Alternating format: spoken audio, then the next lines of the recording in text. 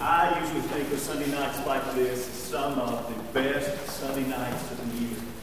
What a blessing it is to be together and to study, to worship, and to enjoy each other's company and be able to look out of the window and just see the beauty of God.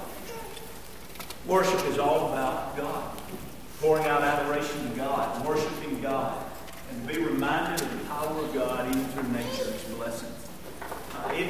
We're going to be studying in just a moment from 1 Timothy 2. If you want to be turning there, be doing that in the Bible that's in your pew there. We're going to be looking at several passages. Be sure to grab your Bible or grab one of the pew Bibles. 1054 will be the place in the pew Bible there. But what a day we've had. To see your generosity is absolutely amazing. The Operation Christmas Turkey was well underway, and those of you by second service, it hadn't been out in just a few minutes, and the turkey slots have been taken. And so we're thankful for that kind of generosity, and to see our young ladies serving Christ, to see them placing a huge emphasis on stocking our pantry. That's just so awesome. Our young ladies are such a blessing to us. We love and appreciate them and know that not only are they a blessing now, but they're going to be a tremendous blessing in the Lord's kingdom for hopefully a lot of years. And then to know that Good Pasture had a food drive, and the Moles were able, through their involvement in that, to secure probably 1,100 pounds, 2,000 pounds of groceries. It is amazing. We're thankful for that. And then, of course, the hot chocolate giveaway was a tremendous success yesterday with our Christmas parade, and we are thankful for the impact and the influence that we could have in the life of this community in that particular way. Tonight, what I'd like for us to do is just spend a few minutes going back to, you know how in college courses you had the 101s, you had the basics?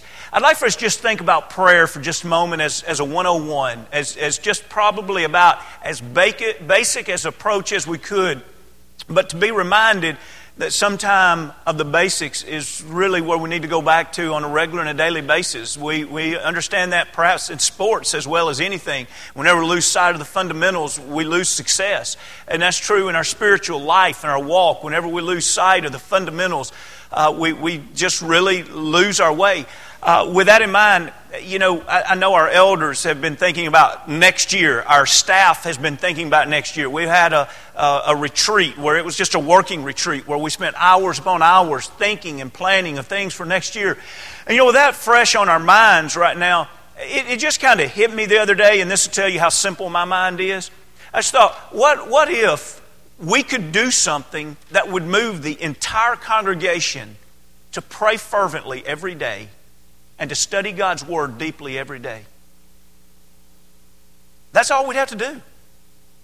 That would take care, I think, unless I'm missing something, that would feed everything else that needs to be furnished and nourished and all. And so tonight, even though I know this is very basic on purpose, but I want you to see how important it is. If we lose sight of how important prayer is, we lose sight of achieving what God has offered in our spiritual growth and development. And so, as we read this in 1 Timothy 2, notice how he describes, if you will, 4 types of prayer. I don't know if that's the right way to describe it, 4 types or ways to approach prayer, or in our prayer to approach God. Look at the 2nd chapter in verse 1. He says, and again, that's page 1053 or 54 in the Bible that's in your pew. And he says, therefore, I exhort. And of course, exhort is to plead, to encourage. So Paul is talking to Timothy. Timothy's working at Ephesus. Remember, Paul loves the church at Ephesus. And so he's wanting Timothy to do well because he loves Timothy. He wants Timothy to do well in ministry because he loves the kingdom. He wants Timothy to do well in ministry at Ephesus because he loves the church at Ephesus because he knows them so well. He lived with them for 3 years. And so he's making this exhortation, this encouragement to Timothy. Therefore, I exhort, first of all, chapter 1 was introduction. So now the preacher is saying, let me tell you the first thing. Let me tell you the second thing. Let me tell you the third thing. So now he says, here's the first thing that I want you to make sure you accomplish. First of all, that supplications, prayers, intercessions, and giving of thanks be made for all men. Isn't that interesting? We're going to come back and look at those, but let's finish this sentence. For kings and all who are in authority, that we may lead a quiet and a peaceable life in all godliness and reverence. So, what are these different facets or avenues, if you will, of prayer? What's accomplished in these various types of prayer? Notice the first one he mentioned was supplication. That Greek word is mentioned 19 times in the New Testament. Sometimes it's translated simply prayer. Other times it is translated supplication. Other times it's translated to make request. Supplication is just that.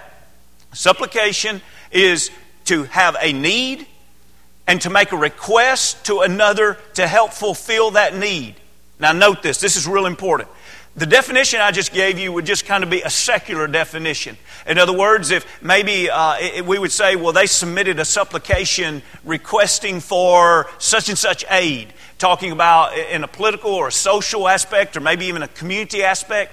But you know, all 19 times that word is used in the New Testament, without exception, it's always used in a person petitioning God. In the Bible, supplication is about you and I realizing that we have needs in our life and there is one who can fulfill those needs. And so we turn to God and we make our request known to Him. Now think about the humility that demands. Number one, to admit that we have weaknesses. And number two, that we can't fulfill them ourselves. And so in humility, we turn to the one who can. And that is beautiful and it's powerful. In 1 Peter, the 5th chapter, you know, in about along verse 6, he talks about us living under the mighty hand of God. But we have to humbly, he says, live under the mighty hand of God. In other words, are we going to be humble enough to say, I can't walk through this life on my own power. I'm going to live under God's hand. And then the very next verse, once we recognize that, the very next verse, cast your cares upon Him because He cares for you. So who is it that don't cast their cares upon God? People that aren't humble. People that are proud, I can take care of it myself. I don't ask anybody for anything. But the humble, they often come to God and say, I have supplications. I have needs in my life that I need you to fulfill. Notice that second word, prayers. Now that's a real common word to us as religious and spiritual people. But think about how that word falls into this list. In other words, we generally would say, well, if you're praying a supplication, you are praying. If you're praying thanksgiving, you're praying. So why is it used here in a list of supplication and prayer and intercession? How is it used in that sense? It seems that the way Paul is using the word here is to point out that prayer is a time to commune with God. It's a time for personal devotion. Or it's a time of worship to God. It's a time where we recognize how valuable that gift is of a relationship with God, that we can go to God and we can pray to God. But notice, and we developed this particular point that I'm about to refer to a couple weeks ago when we began the 48 days of prayer. So I'm only going to mention it here to see how it fits in this list. We're not going to develop it tonight because we've done that in the past. But what we have to make sure that we're aware of when we're praying to God is that we do not see that time of communing with God in prayer as a time to manipulate anything. God's will must be prayed as we pray, to pray properly. And we need to make sure that we realize that when we pray, it's not to relieve us of our responsibility. So you see, prayer is not a time to talk to God and try to twist His arm. Prayer is not a time to talk to God and us try to duck out of things. And you say, I don't understand. What do you mean by that? Let's just use an example like tonight. What if one of your neighbors or someone that you set around here every Sunday and you're concerned about them tonight? Maybe it's an elderly person. Maybe it's a shut-in that you know about. And maybe right now the snow is falling and you're concerned. I wonder if they're safe tonight. I wonder if they're doing well. Now think how foolish it would be for you not to do anything to check on them, but then tonight say, I've got to pray about that. God, please help make sure that they're safe tonight. Make sure that their needs are being fulfilled. Can you imagine how God is looking down and saying, what? You chose not to call them? You chose not to check on them? And then you're going to ask me to make sure that everything's well with them? You got to wonder how many times God's thinking, hey, Don't be talking to me about this. Just do what is your responsibility. You check on them. You make sure they're all right. Prayer does not relieve us of our responsibility. Now, certainly, it'd be wonderful to check on them and to make sure they're all right, and then to pray about them.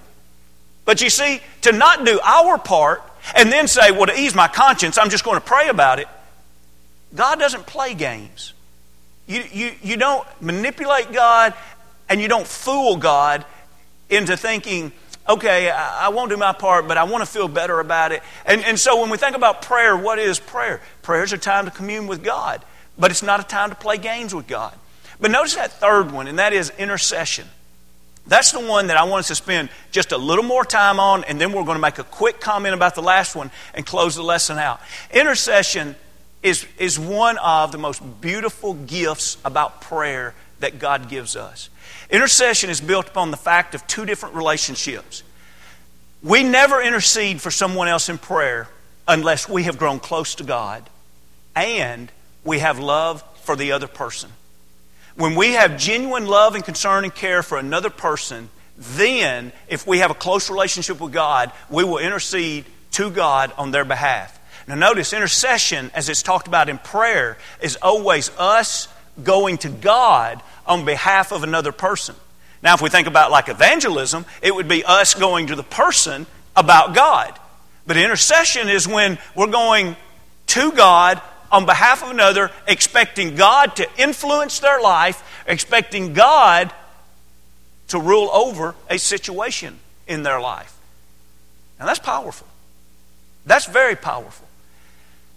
As we think about this, we literally could do a long sermon series on this. So tonight, I just want us to read a couple, and then I'll refer to a couple other ones. But it is amazing through the Scriptures how powerful things have changed in the lives of others because someone has interceded to God on their behalf. Let's start out by just looking at Genesis, the 18th chapter, and then we'll mention another Old Testament and then go over to the New Testament. And Genesis 18th chapter is the first time that we see in the Holy Bible that intercession was made on behalf of another. And it really gives us an insight to understanding what intercessory prayer is. In Genesis 18th chapter, we have God preparing for the destruction of Sodom and Gomorrah. And you remember that Abraham had great concern for that town because Sodom is where his nephew Lot lived. And so let's pick up just kind of in the middle of this in verse 22 to see how this relates to intercession and prayers.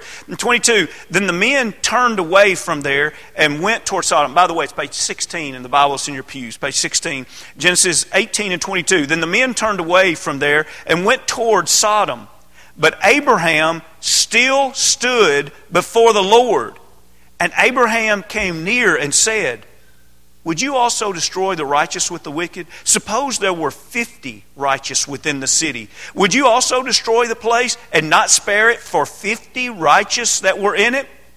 Far be it from you to do such a thing as this, to slay the righteous with the wicked, so that the righteous would be as the wicked. Far be it from you. Shall not the judge of all the earth do right? So the Lord said, if I find in Sodom 50 righteous within the city, I will spare all this place for their sakes.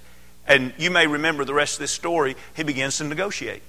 And so once God accepted 50, he said, what about 5 less? Would you spare Sodom for 45? And when God said he would, he says, okay, what about for 40? And when God said he would, he said, what about for 30? And when he said yes, he said, what about for 20? And we said yes, what about for 10? And finally said, okay. God said, because you're asking, I'll spare Sodom if only 10 righteous people are there. Now, there weren't 10 righteous people there. And so God was going to destroy it. But think how powerful it is when we go to the 19th chapter to verse 29. Look at the 19th chapter and verse 29. Now this is really powerful for us to understand the power of making intercession and prayer. This is the 19th chapter 29. It came to pass when God destroyed the cities of the plain that God remembered Abraham and sent Lot out of the midst of the overthrow when he overthrew the cities in which Lot dwelt. Isn't that powerful? God, why did you spare Lot? Now notice, God didn't say, I spared Lot because of Lot. God said, I spared Lot because Abraham, his uncle, made intercession for him. Friends, how powerful do we think prayer really is? Do you really believe that prayer spared the life of Lot? The Bible teaches it did. And when we start to realize as we go through the Scripture, this is a powerful blessing God gives us, then perhaps we need to stop and say, what am I praying on behalf of others so that their life can be powerfully influenced by God? You remember Moses, the golden calf was made. God wanted to destroy him. And it was Moses that went face to face and made intercession on behalf of the people that spared their life. Job's friends, God said, I'm not forgiving them unless you intercede for them. Job had to intercede for those friends that gave him down the road and made his life miserable. He had to intercede for his friends so that their sins could be forgiven. Look over at Luke the 22nd chapter, a powerful example. Luke the 22nd chapter, Jesus prayed intercessory prayers. And Luke the 22nd chapter, it's page 933 on the Bible. It's in your pews, 933. Now, this is where a lot is revealed to us about how badly Satan wanted Peter. You know, now sometimes we really give Peter a hard way to go. We talk about, I can identify Peter. He made mistakes all the time. Friends, we're probably giving ourselves a pretty big compliment when we say that. Peter made some mistakes, but Peter was a mighty force in the kingdom of heaven. And Satan knew that he was going to be a mighty force. And so Satan wanted to take Peter down before he could ever really get started. And here's an example of it. And then you say, well, why was Satan not able to take him down? Have you ever thought that it may be one reason why Satan was not able to take him down? And that's because Jesus prayed, making intercession on behalf of Peter. Look at verse 31, 933. This is Luke, the 22nd chapter, 31. The Lord said to Simon, and this is to Peter, Simon Peter. The Lord said, Simon, Simon, exclamation mark. The Lord speaking strongly to him. Indeed, Satan has asked for you that he may sift you as wheat. And notice this phrase, but I have prayed for you. If you mark in your Bibles, that's a line you ought to underline. I have prayed for you. How powerful is that? Now let's finish this sentence. I have prayed for you that your faith should not fail, and when you have returned to me, strengthen the brethren. Now how powerful is that? Jesus knows that Satan has asked for Peter's soul. What's Jesus going to do? The first thing I better do is run to Peter. I better tell Peter, hey, you better look out. He's after you. Let me give you a list of 3 things you ought to do. Let me give you a list of 3 signs that you can see that's warning. Let me give you a few phone numbers to call so that when you're feeling weak. What was the first thing he did? Jesus knew Satan was after Peter. The first thing Jesus did was pray to God for Peter, that his faith would not fail. You say, wait a minute, his faith wouldn't fail. He denied the Lord 3 times. Oh, he sinned. But he had enough faith after his sin to come back to God. And so his prayer was not, Lord, I pray that Peter will never sin. But his prayer was, I pray that he'll have enough faith to come back. And when he does, he'll be able to help those other 11 apostles. Because they need a leader. What difference did it make? I would think it made all the difference that Jesus prayed. Why would it be recorded if there was no difference made? Why would we have the example of Jesus doing it and we're supposed to walk in Jesus' footsteps if there's no power in it? Why is this story in the Bible except to show us we need to be fervent in our prayer life for other people? Let's read one more. Let's go to Ephesians to Colossians. Colossians, the 4th chapter. We're going to the very end of the book. Colossians, the 4th chapter, page 1048 in the Pew Bible, 1048. Colossians 4. As you talk about and study intercessory prayer, you have to love Epaphras. And Epaphras was a man who apparently was being held as a bondservant, as some kind of servant type of situation, as Paul was in prison. And so Paul is closing out his book to the people of Colossae. Paul is sitting in prison himself. There's several people that he's greeting through his prayer. And notice what he says about Epaphras here in the 12th verse of Colossians 4. Epaphras, who is one of you. So you see the setting? Paul's writing this letter and he's saying, hey, way over here I'm being held in prison in Rome. And there's a friend here that I'm a fellow brother with. His name's Epaphras. And he's one of you guys. He's from Colossae. And so as I'm signing off this letter, I want to send you greetings from one of your own. Now notice the compliment he gives this man. Epaphras, who is one of you, a bondservant of Christ, greets you. So he's saying hello. And then Paul says, I want to tell you about this man. Always. That means consistent, right? Always laboring. That means working hard, right? Fervently. That means from the depth of your being. This is sincere. This is honest. This isn't something just casual or lighthearted. So, always laboring fervent for you, that's intercessory, for you in prayers. Someone says, okay, I've been motivated tonight.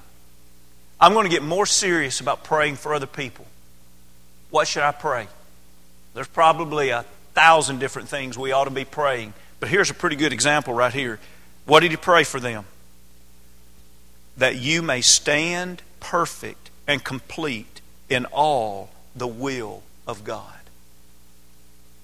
I want to challenge every parent and grandparent here. Will you pray that every day this week for your children and grandchildren? That they will stand perfect and complete in the will of God. Someone said, we got to make sure we're teaching our children. We also got to make sure we're praying for our children. What about that new convert that you've been trying to encourage? Are you praying for them just as hard as you're trying to encourage them to their face? Do you realize when we leave petitioning God out of the picture, we've left the most powerful one out of the picture? And so when we think about making intercession for someone else, think how powerful this is. Now, Paul just can't stop with this. Notice verse 13. He has to continually praise this guy. For I bear him witness that he has a great zeal for you and those who are in Laodicea and those who are in Hierapolis. Now, notice he says that he has a great zeal for you. Pause there for just a moment.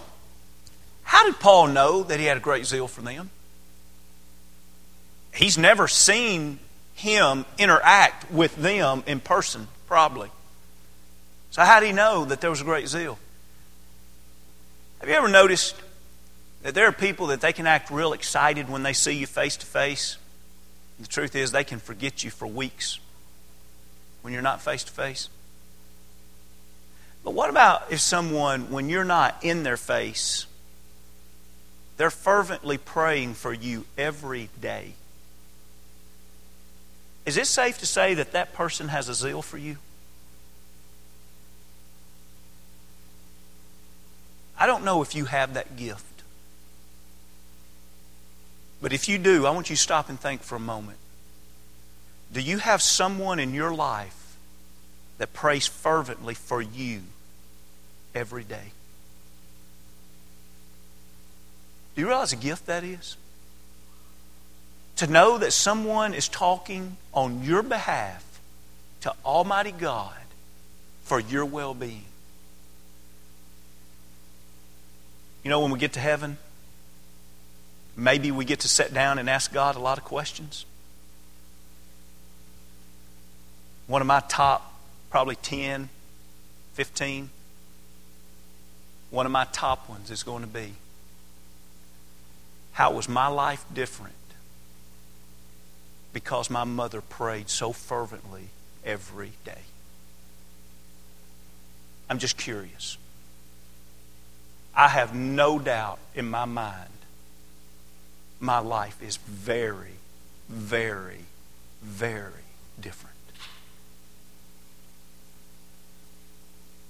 Maybe you say, I haven't had that gift. But you wouldn't rob someone else of that gift, would you?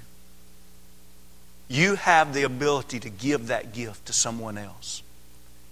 You have the ability to make a huge difference in someone's life because you labor, always labor fervently for them in prayer. Back to the text we started at this evening. The last one was giving thanks always for all men. Paul writes to Timothy and he says, I want to make sure, young preacher, that as you think about ministry, you haven't lost sight of how important it is to make your supplications. Lean on God. Pray. Stay in close communion with God. Make intercessions. You want to help other people? Pray for them. And then do everything with a grateful heart. And I emphasize everything. Not all things in life are good, but we can find the good that God can bring about in all things. And friends, I couldn't make the point tonight. If you gave me another 30 minutes, I couldn't make it any better than today's blog. If you have not read today's blog that Joe Brown has written, I'm telling you, don't go to sleep tonight without reading it. When a man can tell you about a deep depression that he went through and how he learned to thank God for his depression and backs it all up with Scripture and talks about his journey out of it, it's powerful. Can you give thanks in all things? Can you find God's hand? Can you find God's work in your life? God's good. Not everything in life is simple, and not everything about God by any means is simple. Thank goodness it's not. But friends, back to the basics. Prayer. How's your prayer life? Now, you know, if I led a great sermon, and when I say great sermon, I mean a great topic, a great study. I'm not talking about the guy presenting it, but a great study of prayer. If I let that go by without urging you to do something, I want to challenge everybody here tonight to walk by the prayer panels and make sure that you get at least one of the notes. Put it in your pocket or your purse and challenge yourself that you're going to make intercession for at least one of your brothers and sisters in Christ this week, every day. They've told you what they want you to pray about, and what a wonderful gift we can give to them. This evening, can we give you the gift of praying on your behalf? It's a blessing that God gives us, an opportunity that He gives us, and we'd love to do that. If you're not a child of God and you want to be immersed into Christ, we'd love to assist you with that. However we could help you tonight, let us know as we stand and as we sing.